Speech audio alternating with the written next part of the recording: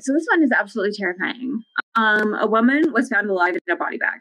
In a morgue, in a body bag, gasping for air. Holy crap, right? So in Ohio, a care facility is actually being fined now for $10,000 for a mistake of pronouncing a 66-year-old resident dead, having her transported to the funeral home where she woke up gasping for air in the body bag. Okay, and you really think that $10,000 is enough for that emotional pain damage? What? Okay, so this happened on December 28th, 2022, and she wishes to remain anonymous.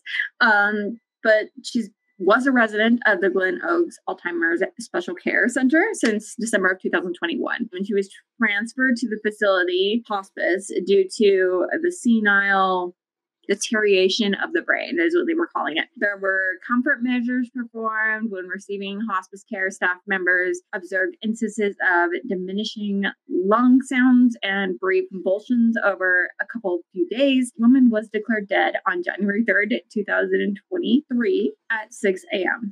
So a staff member reported it and said that she couldn't detect a pulse. So it must have been like really faint, and discovered that the resident was not breathing at that time. The employee informed a registered practical nurse that she was dead and notified the woman's whole family. So soon after 7:30, the funeral director arrived, and then, the help of the police department and another nurse, and the resident was placed into a body bag and zipped tied shut.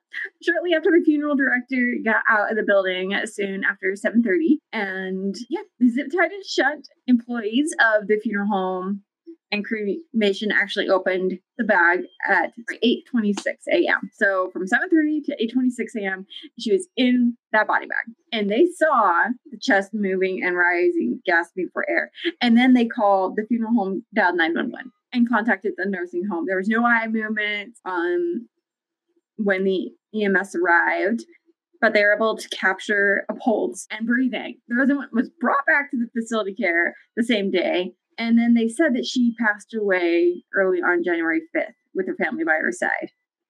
But are you sure? Like, you're gonna mess up that this person is dead once, and then you're going to say that she's dead again 2 days later from the same facility care? Dude, I would be like, you're not taking care of my loved one at that point. Like, screw you. Go away. There's no way that you are taking care of my loved one. No. That's not happening. What? Freaking insane. Oh my gosh. As always, thank you for listening here, watching, wherever you're doing. You can always find us, crimetheoriespodcast@gmail.com. You can email us, and crimetheoriespodcast.com is where you can find us.